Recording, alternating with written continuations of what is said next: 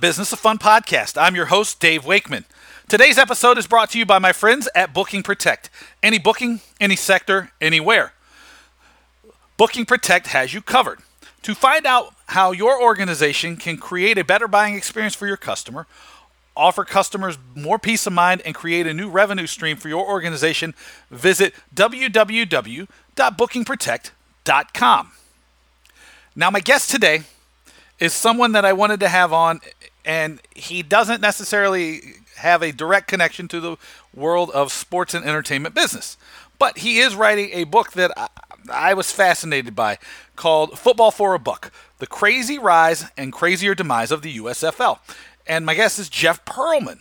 Now, this story was interesting to me because as a kid, I remember Herschel Walker signing with the Generals and that being a huge story in northern Georgia, where I'm from. But I also found that this story of the rise and fall of the USFL had a lot of parallels and a lot of lessons that we can learn about the world we live in today. If you're unfamiliar with the story, Al Davis is involved. There is a antitrust victory for the USFL that netted them $1. Donald Trump plays a huge role, and we talk about how Donald Trump used some of the same sales tactics and smoke screens today that he has used around the country now. We talk about the wisdom of trying to force a merger with the NFL, of moving from the spring to the fall. We talk about the original commissioner and the guy who came up with the idea for the USFL, a guy called David Dixon, and how David Dixon had a really solid plan that maybe got kind of stolen away in all the bluster and thunder of Donald Trump and another guy called J. William Oldenburg. We talk about Herschel Walker, Doug Flutie, Reggie White, the Denver Gold. We talk about the owners of the USFL turning their back on $250 million in TV money for spring football to pursue this vision of making the NFL merge with them. I mean, it was really, really, to me, an interesting story. And I think there's stuff that we can learn today, even as we operate in a much different entertainment and I've experienced market. So I really hope you enjoy this conversation I had with Jeff Pearlman. I know it's a little bit different, but I do think you're going to learn some stuff, and hopefully at least you'll be entertained by the conversation. So let me turn it over to my conversation with Jeff Pearlman. I want to welcome Jeff Pearlman to the Business of Fun podcast. Jeff, how are you? I'm very well. Thank you so much. Yeah, I'm pretty excited to have you on the show today because you wrote this great book about the USFL, and I thought maybe I was the only person who really ever still thought about the USFL and was really interested in it. I think probably I'm going to ask, let me ask the big question from the start. Is Donald Trump the reason the USFL failed or not? I mean, he's a huge part of it. I mean, nobody put a gun to these guys' heads to follow him, and they did. So they didn't have to do what he said. They didn't have to sue the NFL. They didn't have to move to fall.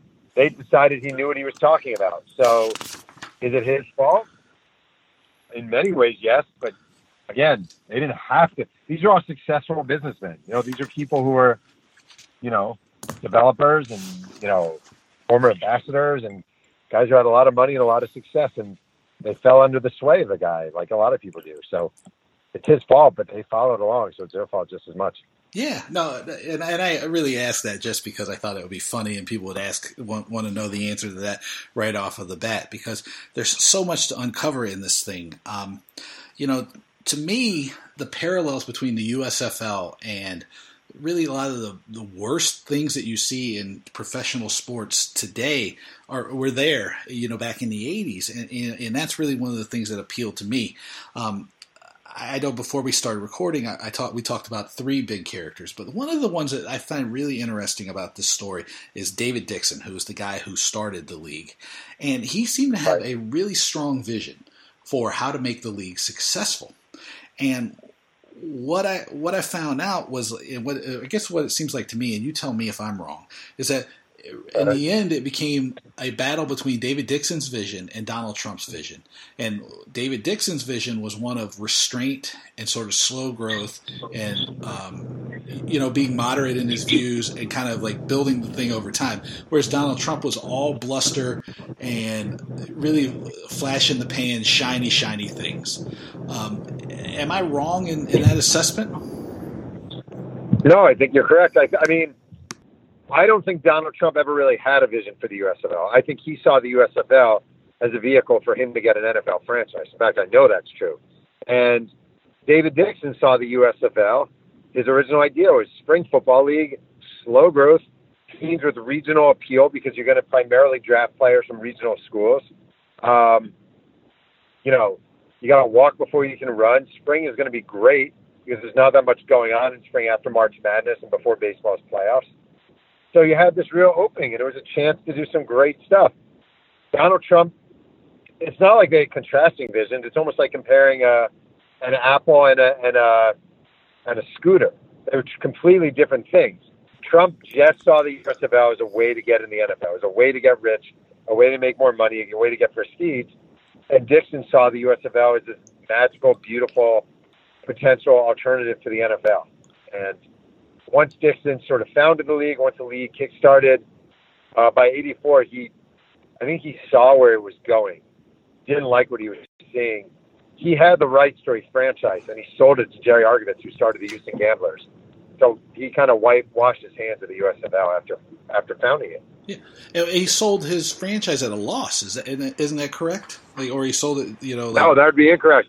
Oh, he didn't. What he did was he actually sold it for $8 million. Most of the franchises were paying $6 million. So the other owners were really upset with Dixon because he was making more of a profit on it than they were, and they thought that was inappropriate. He actually made $8 million on what was supposed to be a $6 million sale, so it worked out well for him. Yeah, so David Dixon and I forget the guy's name, who was the owner of the Denver Goldens. They were the only two people then that made money off the deal. Ron Blanding. Yeah, I mean, I don't know.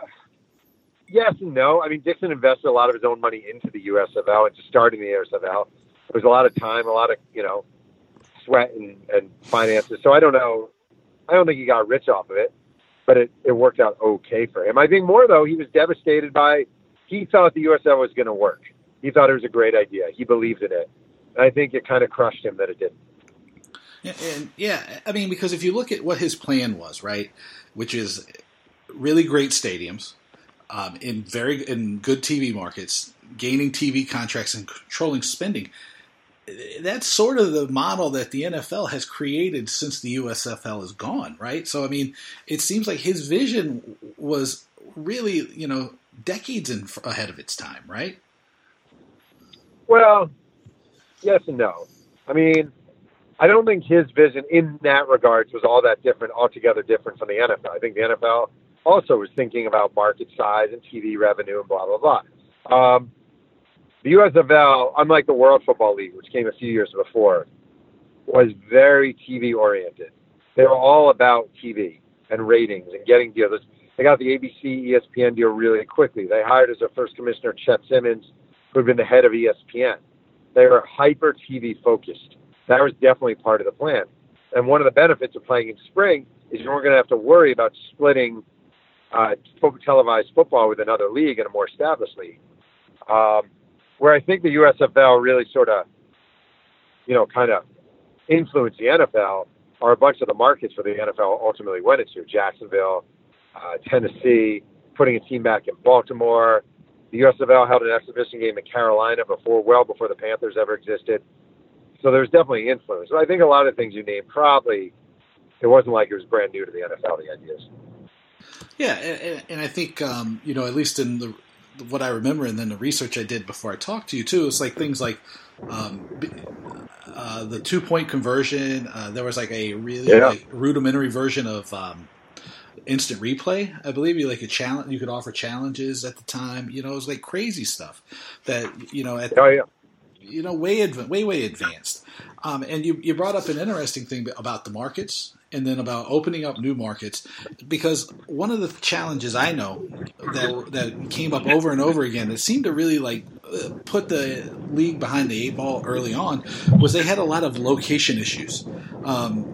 I think probably the best ones were San Diego with, I think it was what's called Jack Murphy Stadium at the time, and then also in Boston, where the Boston team really couldn't find a place to play.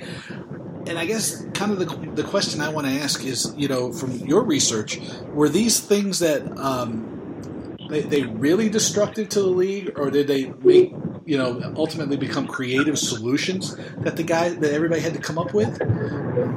Or was it something else? Well, the franchise locations is a really interesting story, actually, which you touched on. San Diego was originally a site for the league. Then the stadium authority wouldn't give, and they ended up going to. In 1984, the Tathams were going to start. They go 50-50 whether Dan Fouts was going to jump to the U.S. They make it sound like it was all but a done deal that Dan Fouts was going to join the San Diego franchise. But then again, San Diego was resistant to giving the USFL stadium access, so they ended up opening a team in Oklahoma and Tulsa instead. And Boston was interesting. Where the Patriots played, they would not lease. The Patriots controlled the stadium, wouldn't allow a USFL team there. They played at Nickerson Field on the campus of Boston University, and there was almost no parking whatsoever. And after games, people were coming out and having their cars ticketed left and right. Also, the stadium held, I think, at most 21,000. So they moved after a year to New Orleans. So they really had a lot of issues when it came to locations. And then with expansion, they opened a team in Tulsa. That was a terrible idea. They played at Sully Stadium where the University of Tulsa football team played. The attendance was horrible. And then San Antonio, they played basically in what was that, the Alamo Bowl, which is basically a souped-up high school stadium. So they definitely made some very bad decisions when it came to locations. Some good ones, but also some really bad ones. Yeah, I know that they went from 12 to 18 very quickly, faster than David Dixon really wanted them to, and that's where I start seeing parallels between some of the actions that happen today, right? With you see the relocation of NFL teams, and you see the NHL kind of expanding. You see Major League Baseball expanding into markets that maybe they don't have, and it makes me think that it was too much too soon, and that there was a little bit of desperation involved, and hopefully something of this will catch on, but maybe I'm wrong. Well, I was going to say there wasn't a little bit of desperation. There was a lot of desperation. After the first year, the USFL owners were told, you're going to lose money early on. Like this, you're not making a profit year one in professional football. So they were aware of that. But then they lost the money. It's one thing to think you're going to lose money. It's another thing to actually lose your money. So the idea, originally they were going to expand into 2 markets, then 4, finally 6, because they were going to get $6 million a pop. $6 million from each new team. That was a lot of money coming into the league. But it was really a bad idea. There was no way San Antonio should have had a team. There was no way Tulsa should have had a team.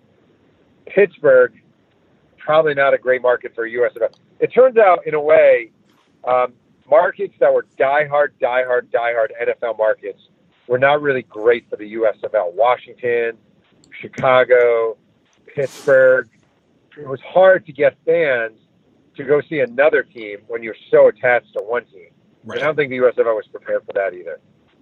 Well, I think it's probably it would be difficult for you to know that in advance, because especially back in the 80s, because you just don't have the capability. The market research capabilities wouldn't have been as great. But one thing that you did talk about, and before when we were talking about San Diego, which I think is important for people to understand, because as we talk about expansion, was also the amount of talent that the USFL was able to sign and bring into the league.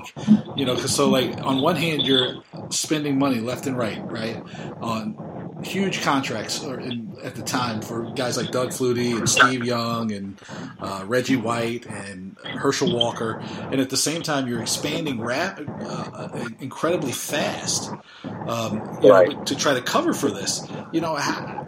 to me, as a business person, that's like a prime example of, you're trying to do too much at once, and you're trying to just do too much too soon. What kind of fed into the idea that they were going to, just throw all this money at the players and create this new product, especially when they were losing money so readily?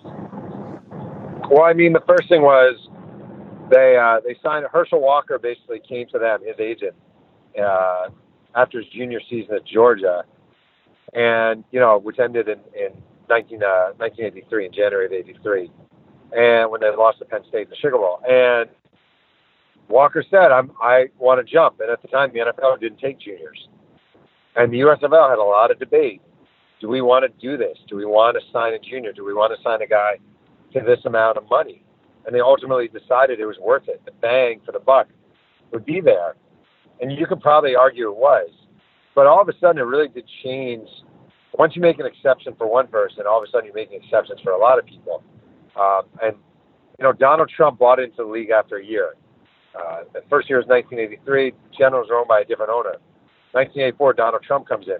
He's immediately buying NFL players left and right.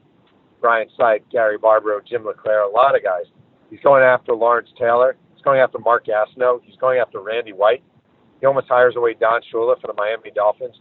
He's throwing around money. Now then you have a new owner with the LA Express, Bill Odenberg.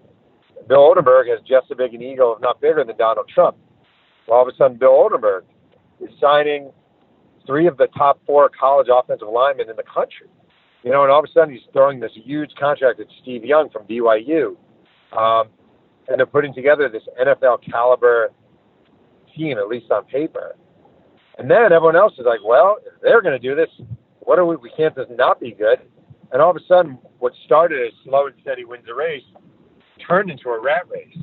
That's where it became, this rat race, and we got to hurry up. And if they're going to do it, we got to do it. And before long, everyone's irrationally throwing money all over the place. And it's kind of the beginning of the end for what was a great league. Yeah, it's interesting that you brought up Oldenburg, because it seems that at the time that Donald Trump bought the New Jersey Generals and Oldenburg bought the team in the LA Express, if I'm not mistaken, the owners were kind of like, these guys have money and they have vision, which we've already talked about, was like Donald Trump doesn't have a vision, which I think you probably, if you're drawing a line and you're taking a political stance, I would say like that mirrors everything he's done, right? He's good on bombast, bad on vision. And they kind of just bought in to these two guys and not understanding that they didn't have a vision. And that seems like that year when both of them came into the league around the same time was the beginning of the end of the USFL. Yeah, I would agree with that. I mean, we can talk about Trump here a little. I mean, or a lot. The perfect analogy I make between Trump as a USFL owner and Trump as political candidate / president. When he's the owner of the Generals, they have Brian Sipe as their quarterback. Brian Sipe was a 1980 NFL MVP. He was a very, very good quarterback. But in 1985, Doug Flutie is coming out of Boston College as a Heisman Trophy winner. Well, Trump decides we need to get Doug Flutie out of Boston College. So he offers him the biggest contract in pro football history for a guy who would have been probably a 4th or 5th round NFL pick. And he tells his cohorts with the Generals, don't worry, the rest of the owners are going to pay for Doug Flutie's contract. He sends a letter to the commissioner of the USFL, at this point, Harry Usher, and says, my signing Doug Flutie is doing amazing things for the USFL. No one can argue what it's doing. And now I expect every owner in this league to pay for Doug Flutie's contract. Well, they all basically flashed the middle finger and said, we're not paying for this guy's contract. I was researching this at the same time. He's guaranteeing that Mexico is going to pay for the wall. It was just a big nonsense brag. He had no idea. Donald Trump swore he could get a fall TV deal. It's so easy. I don't know how we haven't done this. I'll be able to get it super quick. How many times have we heard that from him? No TV deal. Of course not. It's on and on. Donald Trump held a meeting, invited Pete Rozelle to meet him at a hotel suite in the Pierre in New York City, 1984. Rozelle is the enemy. He's the NFL. He's the enemy. He's the last guy you should be meeting with if you're an owner of a USFL franchise. Trump holds a meeting. Rozelle shows up. Trump tells him he doesn't really like the USFL. He wants an NFL team. What can he do to get an NFL team? He'll throw the USFL under the bus. He doesn't care. Rozelle, kind of knowing a con man when he sees it, says, as long as I'm the commissioner of this league, you and your family will have nothing to do with it. I mean, if past is prologue, this is prologue. This is Trump 30 years ago. It's Trump now. Trump, the USFL owner, is Trump, the president of the United States. The same stuff on just a much bigger scale. Yeah, I mean, and that's really what kind of ultimately, like, even if you're not making a political statement, you're just following a businessman. You're going, these patterns are over and over again because they're just this bad decision making. It was like as soon as you get rid of David Dixon and you bring in Donald Trump, it's like all the decision making just goes haywire. Because, I mean, I'm still baffled by how he was able to convince the USFL owners to walk away from $245 million, I think approximately, over 4 years, at a time when that was a huge TV money because of the promise of greater riches. They didn't like the TV deal, so they hated the TV deal because they thought, number one, it didn't have a blackout policy, and they just thought they were losing tons and tons of money on attendance figures because of the blackout situation. So. It wasn't quite the great TV deal that maybe it sounds right now, but it was for a league that was only 2 years old when they started the lawsuit, which is pretty tremendous. It's almost like they didn't realize how well they were doing at the time, in large part because the charlatan came along and fooled them all. I mean, again, it's not. I feel like it's going to sound political, and it's not. I would be saying that if Donald Trump were a Democrat, a liberal, an independent, I don't care. He's a con man. It's what he does. He came along. I'm saying this as a guy who loved the USFL. He came along. He wanted an NFL team. The NFL kept rejecting him. He saw that as a way of getting in, and he sold the league under the bus. That's all he did. He just sold it. And ultimately, hundreds of players, cheerleaders, popcorn vendors, fellow owners, administrators were left out of work because this guy wanted an NFL team. And when he called years later, when he did the 30 for 30 with Mike Tolan, about a decade ago, and he called the USFL small potatoes. I mean, I wanted to punch him in the face through the screen. Small potatoes wasn't small potatoes to me, and it wasn't small potatoes to a lot of guys who freaking lived and died with that league. So there you go. Yeah, I mean, that's what we talked about this before. Is like I followed it because of Herschel Walker. I mean, it was like the greatest thing that I had ever seen, and it was like for guys like our age, it was very. Had a huge impact, and so I mean, it's awful. Which I guess that leads us into this to probably where the title of the book comes from, which is the big lawsuit, the antitrust case, which is like where the USFL was awarded $1 million or $1 in damages that was because of antitrust rules upgraded to $3. And can you give us a little bit of overview of how this case came together? And specifically, I really want to ask about Harvey Myerson, who was the lawyer for the USFL, and his and I think this is his term, the smoking guns he had. Yeah. So basically, the USFL decided, led by Donald Trump, to sue the NFL. Chet Simmons, the original commissioner, thought it was not a good idea. Trump thought it was a great idea. And he was right that the NFL monopolized television for football. They did, factually. There was a monopoly. And the USFL could have made that case. Just made that case. There's a monopoly. We don't have a fair chance, blah, blah, blah. We want to go to fall, but we can't because the NFL has monopolized TV. Maybe you can make that case. Jerry Argovitz, the owner of the Houston Gamblers, begged Trump, let's at least hold the case in Houston where people love the USFL and we have a sympathetic jury and blah, blah, blah. Trump was dogmatic and adamant that the case had to be held in New York because it was his town. And first attorney he hired was Roy Cohen, longtime friend, notoriously sinister bulldog, McCarthy era attorney, who happened to be in the early stages of having AIDS at that point and wasn't long for the earth. And Trump was convinced if they hired Roy Cohen that the NFL would settle immediately, that they would shudder in fear. He actually told that to people. Well, that didn't happen. And then when Cohen was let go by the USFL, they brought in this guy, Harvey Myerson. And Harvey Myerson was this 45-year-old attorney, super, super annoying, super, super arrogant. He was the attorney who would just beat the snot out of you over and over and over again with the same points until you were just like, okay, enough. You win, you win. And, you know, they held a case in New York City, in Manhattan, and the USFL had all these people ready to go to testify. And instead, they only called the bare number of people. Both commissioners were called, Chet Simmons and Harry Usher. Howard Cosell, who was drunk on the stand, was called. Al Davis, even though he was the owner of the Raiders, testified on behalf of the USFL that it was a monopoly. And their star witness was Donald Trump. And I interviewed a juror who said that Donald Trump was the worst witness she's ever seen in her life, that he made the USFL seem like the bully, and he made them seem unsympathetic. And ultimately what the jury decided was that, yes, the NFL was a monopoly. And yes, the NFL had an unfair advantage in fall. But the greatest enemy to the USFL was the USFL. And that's why they gave them $1. So you had all these people who, for a minute, couldn't believe their good fortune. I interviewed Chuck Fusina, the Philadelphia Stars quarterback. He was taking classes for a master's degree at LaSalle. And his teacher interrupted the class, somehow found out, you guys just won. And he's like, holy crap, this is amazing. We won. And then, 5 minutes later, you guys won $1. And it's like, wow. Well, that was a fun 3 years. So that's how it went. All right, so Jeff, let me ask you one or two more things before we get going here.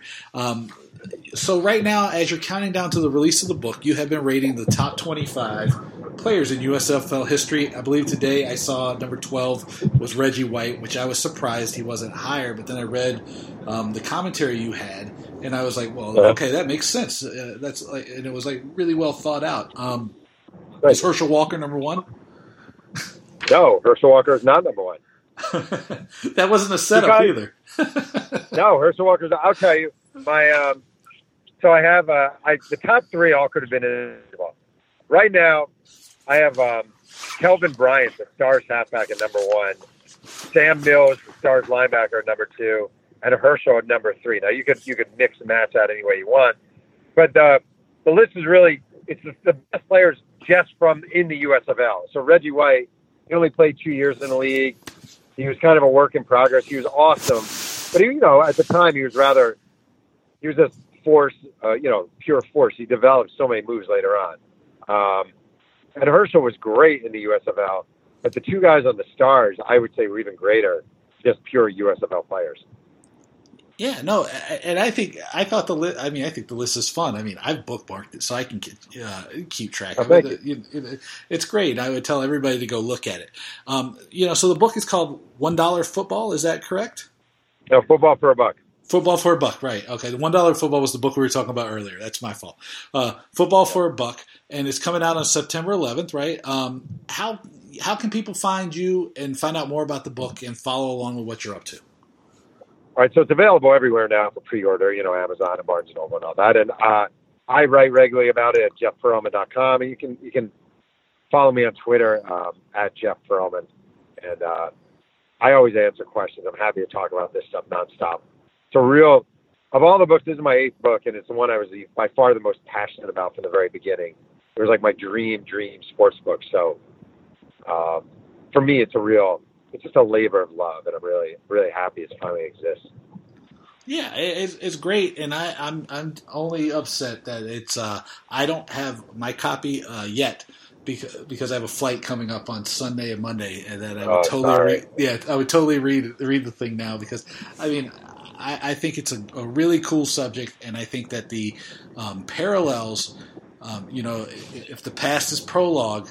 Reading this book about the USFL, it tells you a lot about sports business. It tells you a lot about Donald Trump, and it tells you a lot about just American history, I think. And, and it's just a fascinating story because there's so many interesting characters. There's so many interesting people, and like you and I have talked about here, it had such an impact on people that I don't think people who didn't live through it are aware of.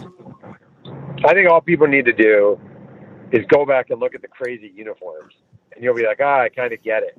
And also, what it was really for me, it was like, there's like a love letter to a league I really sort of cherished. And, you know, as much as Trump hangs over it, it's really not a Trump book. It's a book about a league I loved and crazy players and drug parties on planes and, you know, hookers showing up at the Portland Breakers practice and, you know, Herschel arriving in a helicopter for his first practice and guys getting, and the Boston Breakers thinking that, you know, the Outland Trophy winner, Dave Remington, agreed to sign with them. And they go to greet him at the airport, and it turns out someone played a joke on them, and Dave Remington, it was some guy disguising his voice as Dave Remington. Like, this is a million crazy, just off the wall stories of a league that you and I both loved. Yeah, in a way, it almost reminds me of some of those classic like rock and roll stories, right? That, you know, they could never happen today, and right. They probably could only have happened in that period, like in the mid '80s, where like that stuff was just. It seemed like it just was. That was what the culture was, and you know, and I'm so glad you wrote the book. I really do. I really do hope people go out and read it, and I hope people connect with you because, you know, besides the book, you just do some really great writing and like really great stuff. So I want to thank you so much for being on the podcast. Oh man, it's my honor. Thank you so much for having me. I appreciate it. Once again, I want to thank my guest, Jeff Pearlman. His book, again, is Football for a Buck, The Crazier Rise and Crazier Demise of the USFL, and it's out on September 11th. And the joke we traded back and forth on Twitter was, if you can only read 2 books about Donald Trump next week, make sure that Bob Woodward's is the other one. And I will link to the book in the show notes. As always, if you'd like to find out more about what I'm up to, you can visit my website. It's www.davewakeman.com. You can follow me on Twitter. That's @DavidWakeman. Hook up with me on LinkedIn. You can also send me emails with your thoughts, your ideas, your questions, your concerns, your suggestions, whatever. I like to get your feedback. It is my name, Dave, @DaveWakeman.com. Also, if you're interested in getting my weekly newsletter about value, marketing, strategy, and a whole lot of other stuff that just random thoughts that fly through my head, send me an email with the newsletter in the subject line of that same email address, dave@davewakeman.com. And finally, if you like what we're doing here on the podcast, I'd love it if you'd subscribe. I just added Stitcher the other day, and you can get us on iTunes and SoundCloud, and I think a bunch of other spots as well. So subscribe to the podcast, leave a review, do all that stuff, share the thing. You know, I appreciate you listening, and until next time, take it easy. See you soon.